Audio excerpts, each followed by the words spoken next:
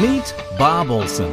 Bob's the author of Answers About the Afterlife and the host of Afterlife TV, a private investigator who began investigating life after death in 1999. Bob now records his interviews with experts, authors, and people who've had extraordinary experiences so he can share it all with you. Enjoy the show.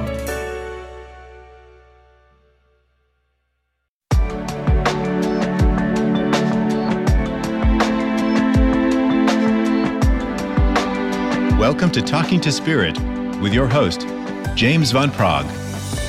Hello, everyone, and welcome again to Talking to Spirit, and thank you for sharing the space once again with me.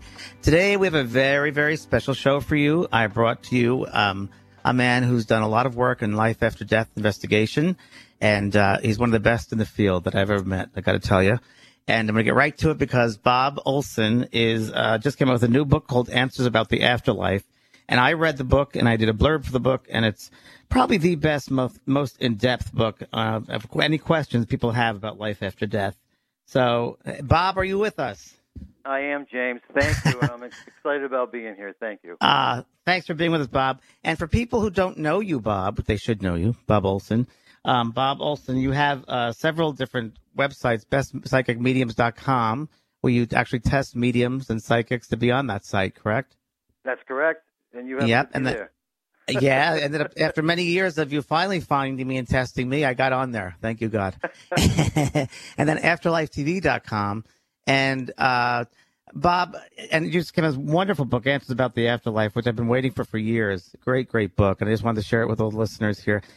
Tell us a little bit about your background, Bob. Where did you come from as far as your, how did you get interested in this? And tell us the beginnings.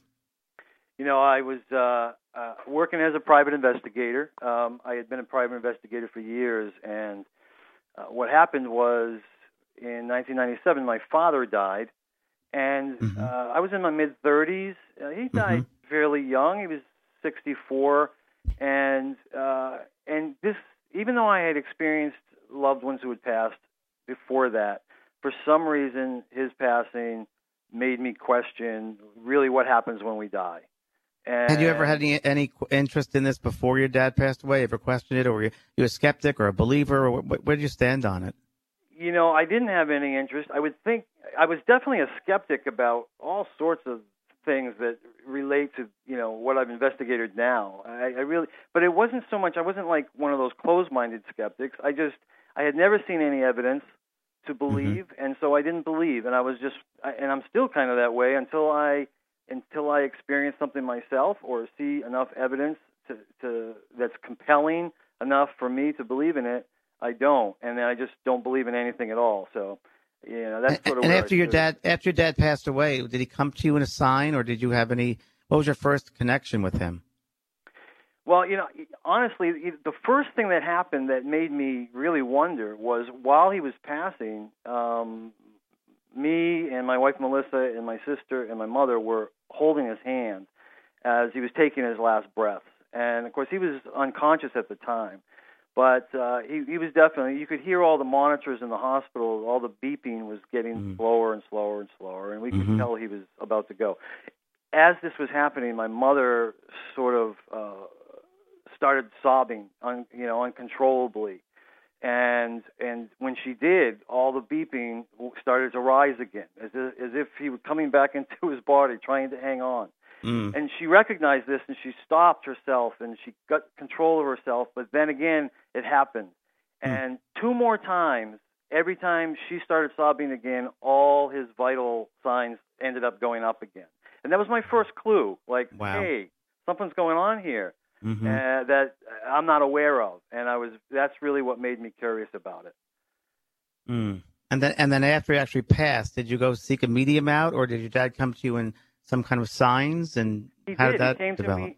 He came to me in a sign. The first thing, it was two main things that happened to me. The first thing was both myself and other family members started to smell the aroma of lilacs. And my father wasn't a big flower guy, but if there was one flower he liked, it was lilacs. And so we had planted lilacs near his grave, and so it was very prominent in our minds. And And all of a sudden, windows closed, no lilac bushes around. We would smell the strong scent of lilacs. Or while I was driving down the road, the same thing would happen. And none of it had made any sense.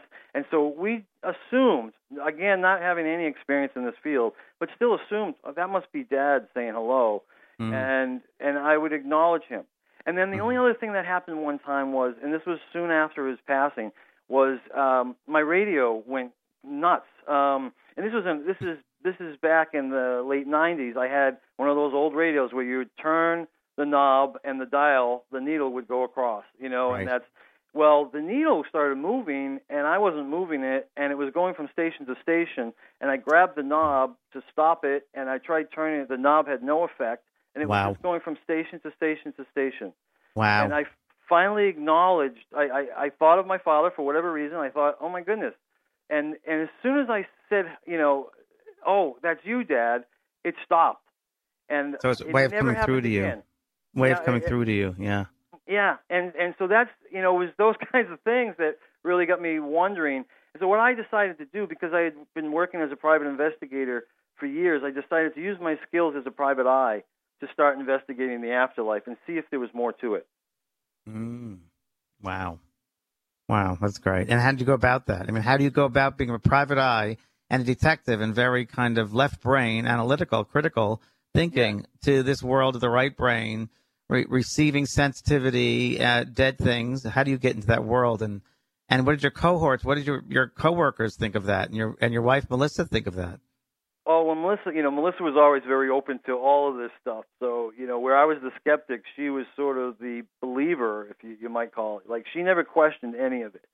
And, of course, we had different upbringings, but and that was probably why.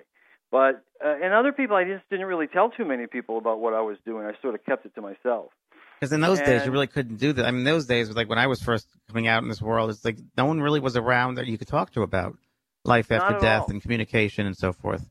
That's right. And even the main books that we think of as sort of those foundation books, like You're Talking to Heaven, just wasn't even out yet. And so I didn't know what I was doing, and I started going to psychics and tarot readers and astrologers. Nobody that I knew what a medium was yet, and most people didn't. And so for 2 years, I was going, searching, and I found, from my perspective, I found absolutely no evidence for 2 years. Until I finally, someone suggested a medium, and I said, what's a medium? And they told me. And then once I had a reading with a medium, I was able to gather evidence, evidential messages that the medium, who was a stranger to me, could not possibly know. And so it was from that point on, which was 1999, that I finally said, now I know which direction to go. It's amazing. And the book is an incredible book, Answers About the Afterlife, Bob Olson. And it's really your journey and all the questions that you asked. And, I've been doing this work now 30 years. And all of the points that you make in this book, the questions that you ask in this book, every single person asks the exact same questions. What determines how and when we die? When does the spirit leave the body? How do we know when they're around us? The signs that they give. I mean, it's a pretty thorough book, I got to tell you. I know it took you many years to write this book, yeah? It did. I mean, first of all, I thought about it for years, but it took me 3.5 years to write it. But what was interesting is in the early years, like early 2000, 2001, 2002, I actually had time in my life where people could email me a question because I would write about my experiences and I'd put them online and people would find out about me and they'd write questions to me, and I would actually spend, an hour answering their question, and I would email it back to them, and then my answer then spawned like 2 or 3 more questions. Yeah. And so now they're emailing me back with new questions, and this is the way it would go. And so this would happen whether I was talking to people in conversation or what. It's like I give them an answer, and there was more questions that would follow because of my answer. And so after 15 years of this, I was able to write this book because I knew that every time I answered one question, I knew what the next questions would be in my head. So I always included those. It's so thorough. It really is. I mean, like I said, it's the most thorough book I've read on this. And it's like an encyclopedia of the afterlife, what happens. And a question I have for you, and everybody should definitely please read this book to educate yourself because it's really well done. A question I have, when did you start researching mediums and using mediums. I know you have the websites you have, which are really incredible research, incredible websites, Afterlife TV, Best Psychic Directory, Best Psychic Mediums. It's all on the internet. And you have a list of how many mediums would you say on your one page there, best or psychic mediums, I should say. On bestpsychicmediums.com, I created that actually in 2002. I'd had another site that I was just writing about my favorite experiences. And, you know, at that time when I was testing mediums for my own research, you know, I wasn't doing it for the public. I was doing it for my own research. So I would, you know, meet a whole bunch of mediums and I would test them in different ways to see what was possible and how they conflicted and then, you know, how they did things the same. And I was very, very curious about why some things were different, some things were the same, and I would analyze things in that way. I would even take some of my case files as a private investigator that very few people knew, you know, what was going on. But if there was someone who had died in relation to one of those cases, I would then use those cases to test the mediums and see what they could come up with. And I was amazed at how many details they knew about the case that nobody else knew about except me and a couple other people, you know. Wow, and that's great. So this is sort of how it started.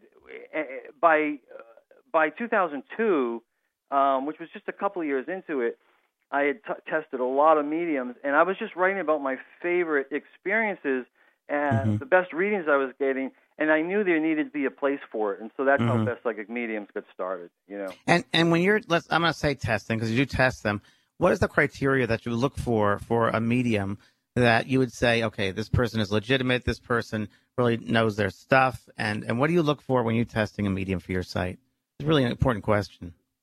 Yeah, it is an important question, and, you know, it's interesting because obviously it's changed over the years because when I first started, you know, I was a beginner, you know, like anybody else, you know, and I didn't know, but once you start getting a lot of readings from a lot of different mediums, now it's one of those things you can see.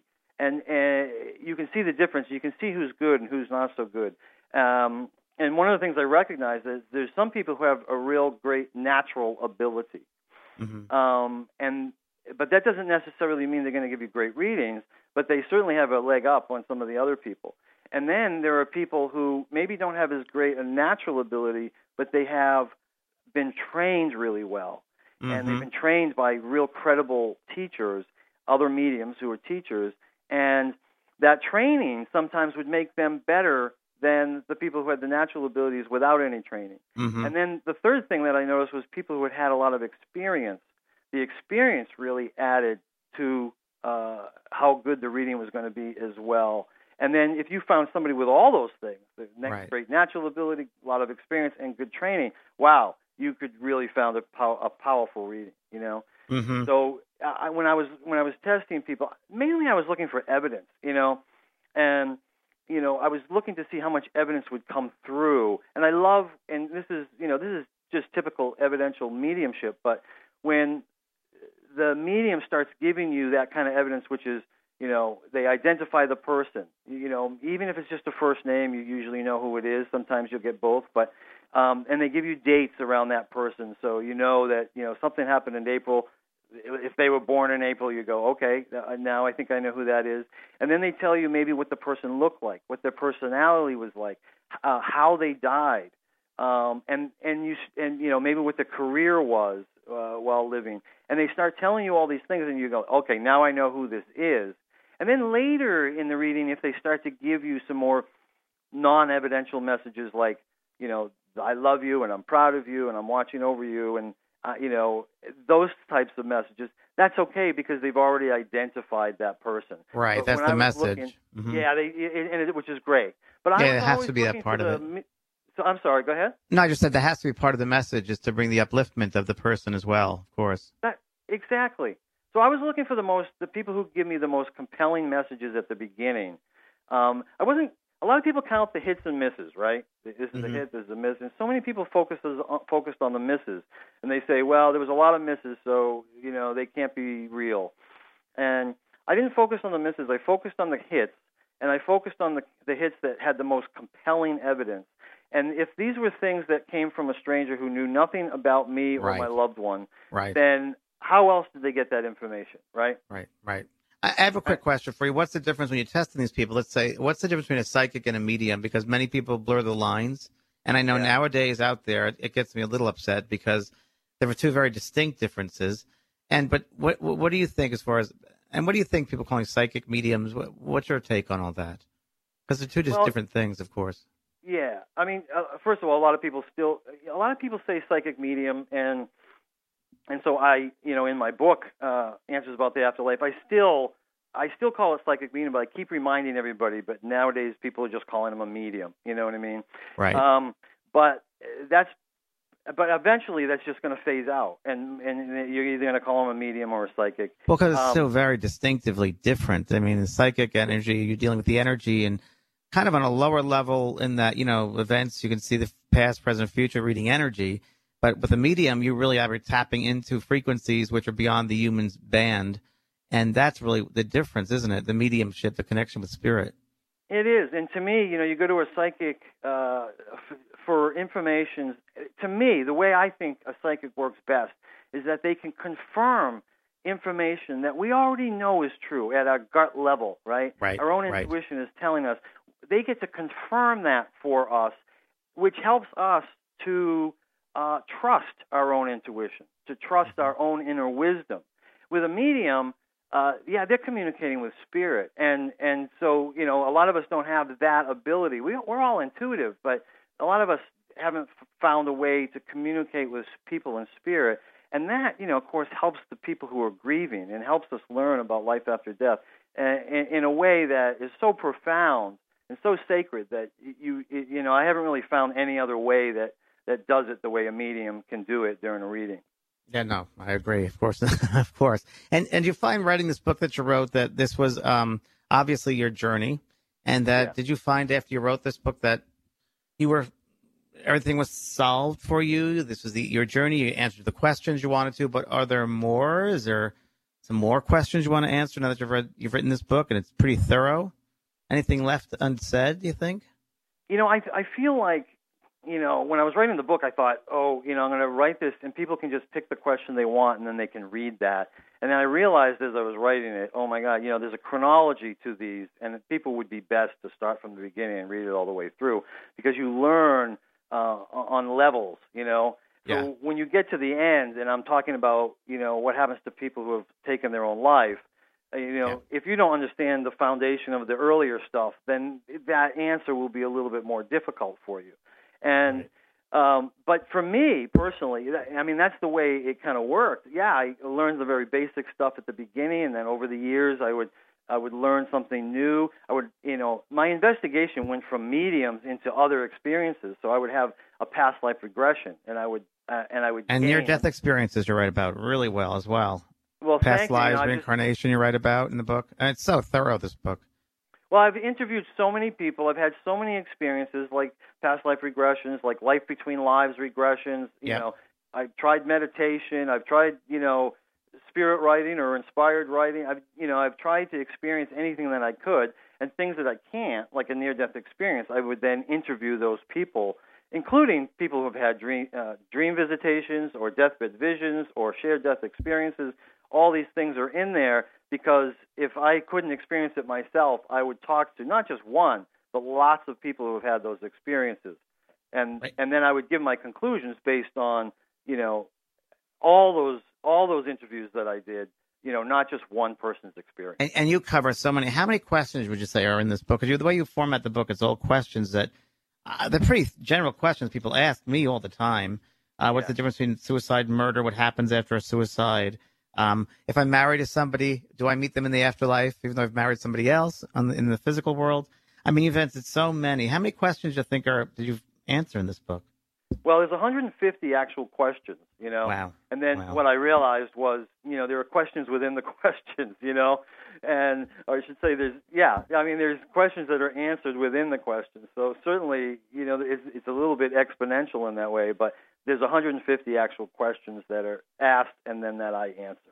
And very well. And let me ask you, is there a favorite part of the book for you? That's a tough one. I know it's your baby. The second half of the book is my favorite because it starts to get into the more in-depth stuff. So when I when I start talking about suicide and murder and stuff like that, if you can understand my answers to those questions, and I hope you can, because I spent so much time trying to articulate them. No, you did a great job for really anybody, and not just. And the thing what I love about it comes from a detective background, so there's an investigative type of background here.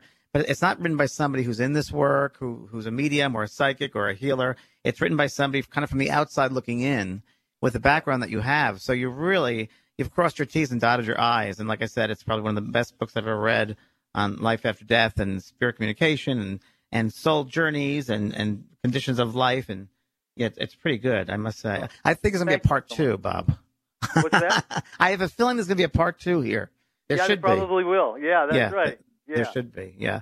So it's a really great book. Everybody's called Answers About the Afterlife, Bob Olson. You can get on Amazon, right, Bud? It's on Amazon right now. That's right, Amazon. It's on Barnes & Noble, but on Amazon you get the paperback or the Kindle. So a lot of people like the Kindle version. And I would just love the callers. We have callers in the second segment. We'll talk to callers who might have some questions about the afterlife. How was that? Would you be willing to take some questions, Bob? And we can take it from your point of view and my point of view and answer them? Oh, I would love to. Yeah. And if anybody's looking for the website, I'm sorry I didn't mention it. So you just use my name, BobOlson.com. Yeah, Bob Olson, BOBOLSON.com. Bob Olson. But I'd love to talk to people. That'd be great. Yeah, and just see your perspective. There's a lot of people calling in about suicide, reincarnation, and that'd be great. What was the hardest part about writing this book? The hardest part was that I had to, there's some, knowing that people would skip around, because, not everybody's going to read it.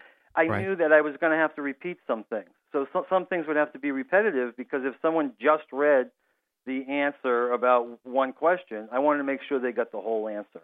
And I didn't want to give half answers assuming they read something else. So the hard part was not being too repetitive, but also making sure to give the full answer and give it in such a way that people would understand it, not getting too ahead of anybody. You know what I mean? Like there's some pretty deep subjects here. And one of the ones I love the question that you ask is when is death happen? When does the soul leave the body? And what do you think on that? What do I think about that? Yes. When does death happen? Because I know that's one of the questions you have in here. Or when does our spirit leave our body at death? That's the question. Well, that's interesting. I mean, I think the soul gets to choose. I actually think we even get to choose. But I have to make the discrepancy between death and dying. You know what I mean? So, death is when we actually leave our bodies. And for a lot of people, let's just say it's a tragic accident or whatever. So many, and I've heard this from people in spirit who communicated through mediums, or people who have had near-death experiences, even people who have had past lives and learned information about their death from there, that a lot of times we'll just leave our body long before the accident, before the plane crash, before the car crash, that sort of thing. Do you think things are predestined, or do you think free will gets involved, or are there such things? I think I talk a lot in the book about potentials. So I think there are certain things that are predestined. We know who our parents are going to be, probably know what our DNA is going to be like, what we'll look like, that sort of a thing. And then there are potentials where we're born with a certain potential, and it's our free will then that gets to choose which side of that potential is going to go. Like for me, I went through a period in my life where I had a deep depression, and I had suicidal ideation, they call it, deep thoughts, strong thoughts of taking my own life. And so I was born with the potential for suicide. Now, there's lots of people who would never consider that in their life, right? Would never enter their mind. And I was the kind of person who had thoughts, a lot of thoughts over my life about taking my own life. So I was born with that potential. So we're born with a lot of potentials, and it's that our free will gets to choose which side of that potential we'll land on. And those potentials, would you say, come from past life experiences as well? I do. I think it's something that the soul wants to experience. And, so I think, we come into this lifetime, and it's like, the soul wants to experience either side of that. So like, so my soul wants to experience having those thoughts of taking my life and maybe not choosing it and living my life through. Or if I took my own life, I think from a soul perspective, even though there's great compassion there, my soul would be okay with that, because that would be an experience maybe it's never experienced before. Mm-hmm. And it's all about You know? experience here. Mm-hmm. Or maybe it has, and it wants me to do it differently this time. There's just so many possibilities. Right. And we come back with a lot of possibilities to act on, to live on. Very, very true. Yeah. So, everyone, if you're callers, would you like to ask Bob a question about the afterlife? We're not going to be doing readings, but we're definitely going to talk to Bob more about the afterlife when we come back. So just call on in, and we will answer your question. We'll get through as many phone calls as we can. So we'll be right back. Stay for part 2.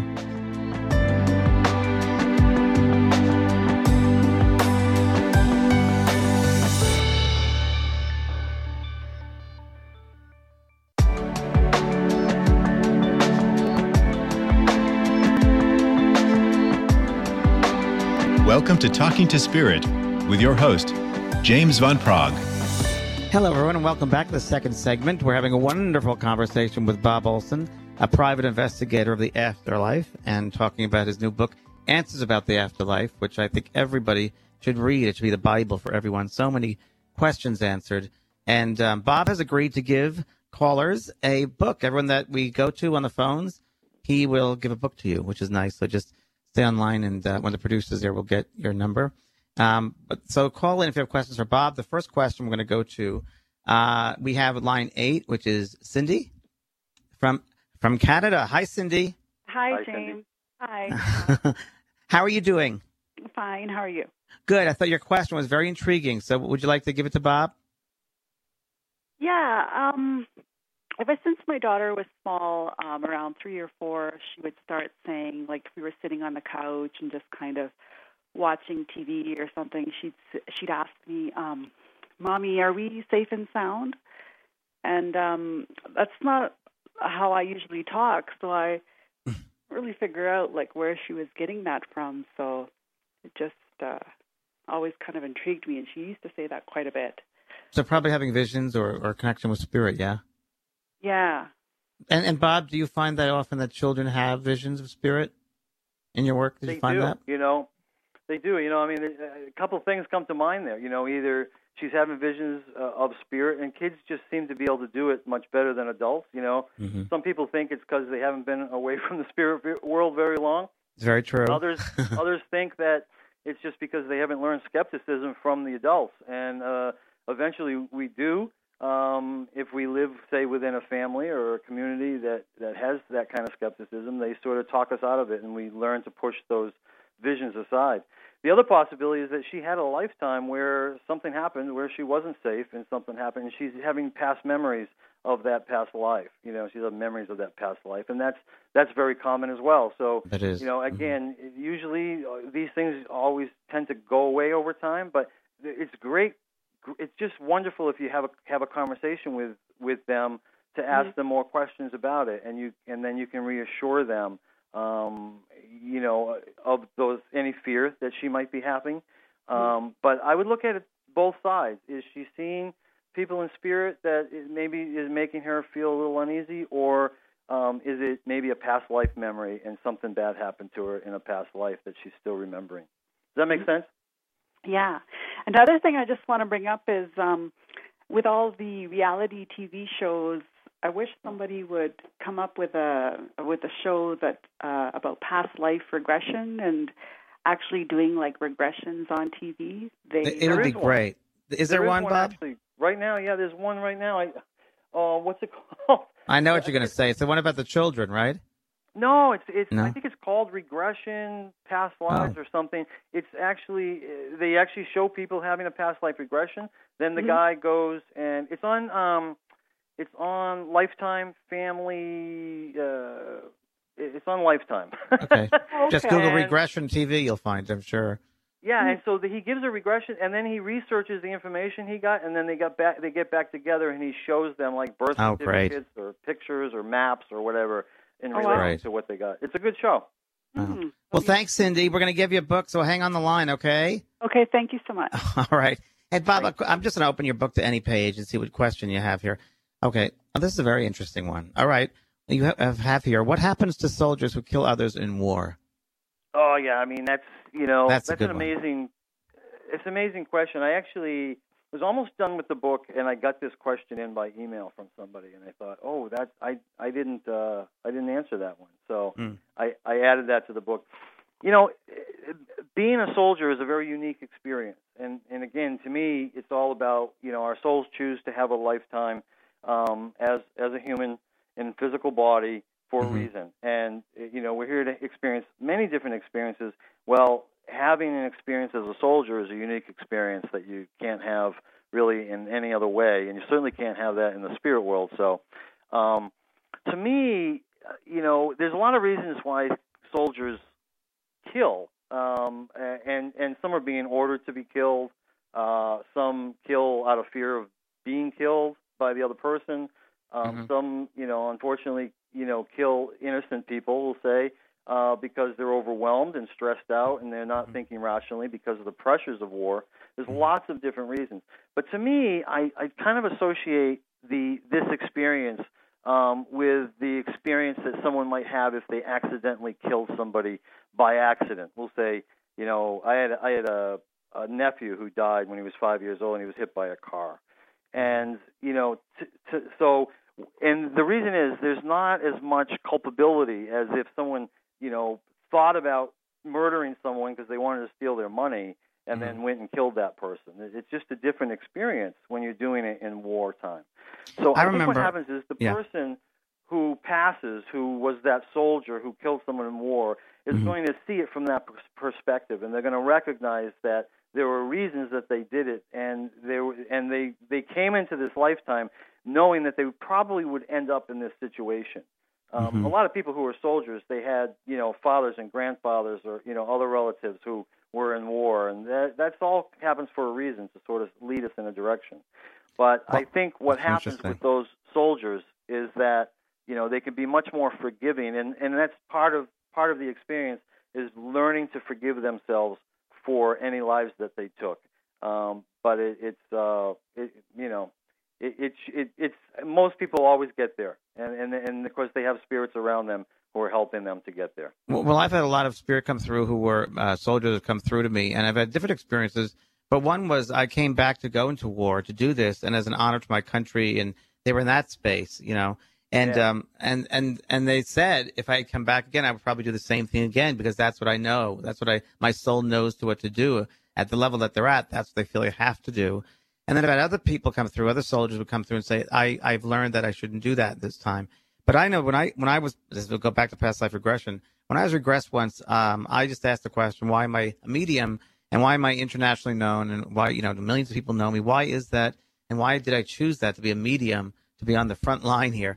And it was interesting because I saw a vision of myself with my mustache and I was a general in all these different wars. And my face remained the same, but all the uniforms changed. And I realized in every single war that I was responsible for telling my men when to go in and kill people.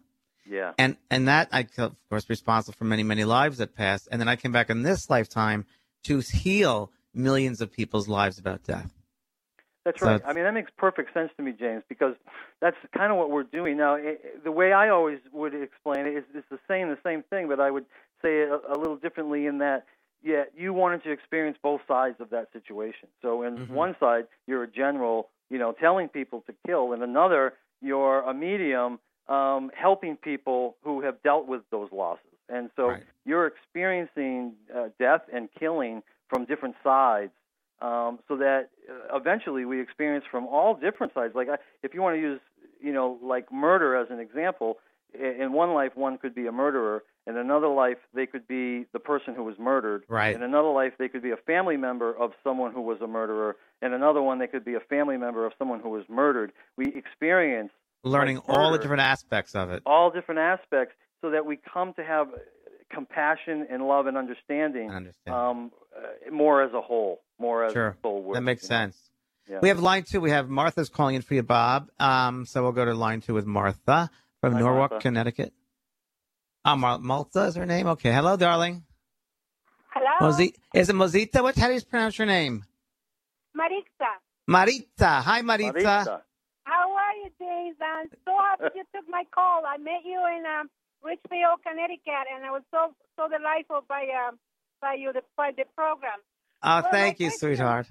My question is that I have two loved ones dying recently. One was my mother 4 years ago, and the other one was my girlfriend a year ago. And how long it takes to reincarnate, and if it's this afterlife, is a process to Oh, good for question. you? How that works? I mean, I'm just kind of curious because my niece, my sister swears that my niece is my mother. I don't know, but Okay, that's a good question, Marisa. Maritza. Good question. Bob, what do you think about that? How long does it take to reincarnate? Yeah. Well, it's an interesting question because time doesn't exist in the spirit world, right? So, Right. I make an explanation early in the book that it takes some time, but I can only do it briefly here. That there's a difference between the soul and the spirit, and the soul is our whole self, our higher self that always stays in the spirit world, and part of that soul comes to experience a human life, and that's what we call our spirit. Okay, so the spirit of Bob, me, when I pass, I will go into the afterlife, and the spirit of Bob will always exist in the afterlife. That part of my soul that is Bob, It's part of your will soul. stay there, Mm-hmm. and it won't. It's not Bob, the spirit of Bob, that is going to reincarnate. It's actually my soul that is going to have another lifetime, and it might have a lifetime as George, and so that now if I were to have a past life regression, I could perhaps, we'll say George, if he came after me, again, it doesn't matter in the spirit world, but if for our chronological linear time thinking, we go, George has a past life regression. He might experience my lifetime. He might go back and have a past life as me, recognizing. But it's his soul. It's the soul that's having all these different lifetimes. So what can happen is we can reincarnate. There's no timetable to it. There's no time element per se. Mm-hmm. Very quickly from one life to the next because our spirit is not what's reincarnated. It's our soul that's reincarnating. But this also explains why Marita can, when she passes, her mother will always be there for her. Her mother is not going to go into another lifetime and then not be there when Marita passes, because her mother will still be there as that spirit that is going to remain in the spirit world as her mother. As part of that soul family. They're all the same soul. Family. Yeah. And then her mother's soul can reincarnate, but her mother will always be there for her. And a lot of times people ask that question because they're worried their loved ones won't be there for them when they cross over. And there are aspects of the soul that can come back earlier, too. So there might be some recognition in another family member, a newborn, even animals, too. They say, oh, that's my mother's a cat. There are aspects of that soul. Don't you think, Bob, that they can just come into the incarnation? Totally. And the great thing, if we understand everything's happening at the same time, now that's a weird thing to think as human beings, but they say everything's happening at the same time. So it really, this sort of timetable thing doesn't really matter to the soul because it's all happening at the same time. So, Maritza, I hope that answers your question. We have a lot more calls. Stay on the line, Maritza, okay, sweetheart? We'll give you a book. I love it. Thank you so much. Love you, Thanks, honey. Maritza. See you soon. Okay, we have line 8, and we have, I think it's Elite. Oh, wow, from Arizona. Hello there. Hi, how do you pronounce your name? It's Elite. Let me just quickly say I know you want to answer my question, but thank you to both of you guys for all the work that you do. Oh, thanks, Elite. Thank you. Thanks, Elite. Thanks so much. So my question was, I'm going to try to simplify it. Here in the physical world, let's say we're here and there are a number from 1 to 10 elevation. Okay, I'm really simplifying it, obviously. Right. And when we die, let's say we got to number 3. When we die, are we at number 3? And is there an opportunity to continue to learn?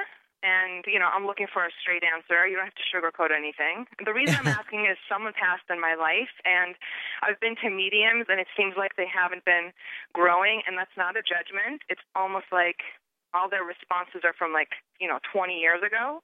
Okay, good question. Very good question. Let's see what Bob says. Yeah, I mean, it's interesting because a lot of people talk about these levels in the spirit world. And one question by saying, yes, in the spirit world we continue to grow, and kind of a funny question. I mean, I think Elite will laugh at it too, because it's kind of like saying, do we grow spiritually in the spirit world? Is like saying, do we grow physically when we go to the gym? You know what I mean? So it's like, yeah, that's where we grow, even more here, because we have eternal lives, our lives are eternal in the spirit world. But We come and have a human lifetime because it's that sort of, no pain, no gain. We grow very quickly as spiritually when we have a human lifetime, and I think that's why grow souls quicker here. Mm-hmm. keep doing it. As far as worrying about whether someone's going to grow, first of all, it doesn't matter when you're in the spirit world. It doesn't matter, it's not about that. It's not. Nobody's judging one another, and I can tell that you get that, Elite. Nobody's judging one another as to what level or where they're at in their spiritual growth. But yeah, well, no matter no, what, we always will grow. Bob? What's that? Personally, it's a pleasure to be in this physical world and grow, and so I'm just wondering if that happens in the spirit world as well. It does, yeah, it does. Very much so. You can grow over there. Mm-hmm. You can grow over there, and I had a life between lives regression where I went and learned that one of the things I do in the spirit world is teach about fear, because we don't know fear there, and so I'm growing because I'm teaching about fear, and then the people who are learning about fear from me are growing because of what they're learning, and we can grow, we can learn things there in a much better way than we can learn here. Like someone can basically hop into my energy and experience what I learned about fear. There. We certainly can't do that here, right? Yeah. Right. Wish we could. Thank right, you, Lee. that would be neat. Well, thank you, sweetheart. Appreciate the call. Lee, It's a great call, Lee. Thank you both so much. Okay, sweetheart. Stay on the line. We'll give you a book. Okay, great. Hello? All right. All right. Okay, good. Well, good. Very good. Very, very good. Some people are asking a question about what is the process? Like, when they, and I've been asked this too, Bob. What is the process of when a soul leaves the body at the time of death? Is it easier for some souls or harder for some souls? What do you think from your research? Yeah, I do think. I don't know if I'd say easy or hard, but it's a natural process for all of us. We've done it so many times, and because we've had so many other lifetimes, so we've done it so many times. It's more of a remembering type of thing. But it depends on how much you know about the afterlife. One of the reasons that I do what I do, and I get so passionate when I talk about it, is because it's about waking up to the process, so that when you cross over, maybe it won't be a shock to you. Now, I know people who are atheists who have had near-death experiences, and they still weren't shocked. You know what I mean? It was okay. They were like, oh, yeah. But there are others who sort of, got a little bit more stuck in their beliefs, and so they did feel like, oh, wow, I was wrong. And they didn't really know how to navigate. They had to kind of feel their way and remember how to navigate the spirit world again, recognizing that, all we have to do is think about what we want, and we're there, Right. It's the soul memory, of course. The soul memory comes back. And do you find a lot of people, do you find a lot of people when they pass to the other side, they live the mental images or belief systems that they have as far as religions or what they think that will greet them when they pass over, or is everything completely free of that? No, what I've recognized, and certainly with people who've had near-death experiences, a lot of people talk about they had a hellish experience, a negative near-death experience, and I, having researched a lot of them, my belief on it is that it was because of their beliefs that they were going to hell, and they experienced what they expected to get. Now that would have changed. That would have changed with time. The moment they changed their frame of mind, or even if they called out for help. Calling out for help is like thinking of another alternative, right? It's acknowledging. It's acknowledging. If I call for help, there might be help. As soon as you change your mind in that way, that's a new belief, and that changes your surroundings. So over time, nobody is ever stuck in that place. It's just a matter of if you do get what you believe and we get what we expect in the initial stages of crossing over. And, and so a lot of people, they think, they experience maybe the same thing that we experience in the physical life here, because that's all we know and that's what we're expecting there. Then we eventually learn, we're beings of light, and and the light that is surrounding us is what you might call God or the universe or source. And so then you kind of remember it all, and it all comes back to you. Yeah, and another question here we have from Rob in line 2. I'm just going to go because we have only 5 minutes, but I want to ask you, about lucid dreaming. And what do you think, Bob, from your research, what is dreaming? I think it can be two things. I think one, it could just be the brain working on our fears and our thoughts and working out problems. And then on the other side, I think it's our subconscious mind connecting with the spiritual realm And I think that in some ways we're experiencing other lifetimes that are going on at the exact same moment. And I think sometimes we're just, which is another way of saying we're experiencing past lives or even future lives. And sometimes we're just getting information from loved ones in spirit. I mean, and do you find that a lot of people have connections within the dream state, that they meet their loved ones in the spirit world, that they go to the other side and have connections with them? Because I have found it in my work. I don't know if you found it in yours. I have. Yeah, very common, yes? Very common that our loved ones meet us there because it's so easy for them to do it. And it's called a dream visitation. And it's that dream that's so clear and vivid, you remember it like it happened yesterday, even if it was 20, 30 years later. And why do some spirits come through with electricity really well? Others come through with smells. Others come through in other ways. What's the differential? Why do they come through? Some come through with electricity, come through with songs. Others come through with butterflies. What do you find in your research? Why do they come through in different ways? I feel it all has to do with what's going to resonate with me the most, you know. I can't remember my dreams at all. Like, I'm not a big dreamer, and maybe it's because of the way I sleep. Maybe I don't sleep very well. No, I'm just saying, like, just generally speaking, like when the spirits come through with signs for somebody, like let's say, like your father had the radio thing went crazy, and somebody had flashing lights, and somebody their computers go crazy. And that's one spirit or two spirits doing that, but then another spirit won't be able to do that, but they're able to come through with smells or, you know, perfume smells, tobacco smells. Oh, definitely. Yeah. What's the distinction between them? Why do some come through with electricity and others come through with smells? Well, I think just like all of us, you know, we have certain skills that when we're here on the physical plane, we're in the spiritual plane, we have certain abilities, you know, that are better than others. And so some might be able to do that. But regardless, it also might have to do with who you're trying to communicate with. So the smell, or in my case, the radio, might wake me up, whereas, you know, some other sign that my father might have sent me, I just didn't even notice it. So I think it can be a combination of their skills and what might attract our attention. Very good. Very good. You answered that perfectly, Bob. I agree with that 100%. Thank you, James. Great. I love That's great. That's great. What's in the next lineup for you, for your future? What do you want to do next? And I know you have all these websites, and you're really bringing a lot of light to the planet and introducing people to mediumship and life after death. What's your next plan? You know, in this lifetime. I want to do a lot more Afterlife TV shows. You know, they can find that on AfterlifeTV.com. Yeah, they're fabulous. They're wonderful. From it. I want to do more of that. I'm finding that my investigation continues because there's always something new. So I don't get bored at all. There's always something new. I just heard the other day about a new way that people are getting in contact with their loved ones in spirit through a process sort of related to EMDR. And it's a little EMDR tweaked a little bit. Oh, my goodness. I can't wait to interview the person who sort of stumbled upon it. And what is EMDR, Bob? What is EMDR? EMDR is where you think of, they work with people who have PTSD, for instance, any kind of trauma. And you think of that while someone is almost waving their finger or waving a stick so that your eyes are going back and forth very rapidly. And it mimics in the brain REM sleep. And some people, the trauma, that shuts that part of the brain down so that they're not able to work through trauma that has occurred in their brain.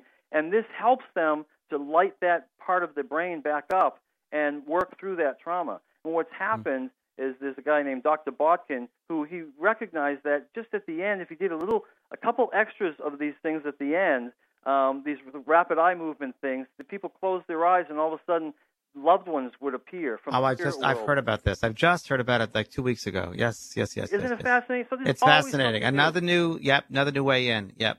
So I'm never going to stop doing what I'm doing. Well, Bob, thank you very much for joining us today. Answers About the Afterlife is the book. Bob Olson and BobOlson.com. If you want to go check out more Bob, you should. Bob is an incredible teacher, investigator, and comes from integrity and really knows his stuff. So, Bob, thank you. Anything else you want to let people know? No, just it was so. I'm so honored to be here, and it was so enjoyable to be with you. And I'm happy to call you a friend, James. And just thank you, Bob. Thanks so much. Oh, you're very welcome. So, everyone, please go to Amazon if you want to get Bob's book, and we'll bring the numbers. I'll get those numbers going. And I just want everyone to know I'm going to be at the I Can Do It conference in Vancouver, and that's next weekend. Looking forward to seeing everybody there who can make it there. And I'm doing a cruise to Alaska, and with Mavis Matilla. She's a lady that was in Harry Potter. Maggie Smith played her in Harry Potter. So we're going to be doing readings on that cruise also, if you're interested. So please go to my website, www.vanprog.com. And until then, may the love and light of the spirit world surround you always. Thank you, everyone. That's all for another fantastic Afterlife TV episode. Bob couldn't be happier. If you enjoyed this episode as much as Bob, please leave a comment on AfterlifeTV.com, Facebook, Twitter, or YouTube. And don't forget to check out Bob's book, Answers About the Afterlife. Thanks for watching Afterlife TV.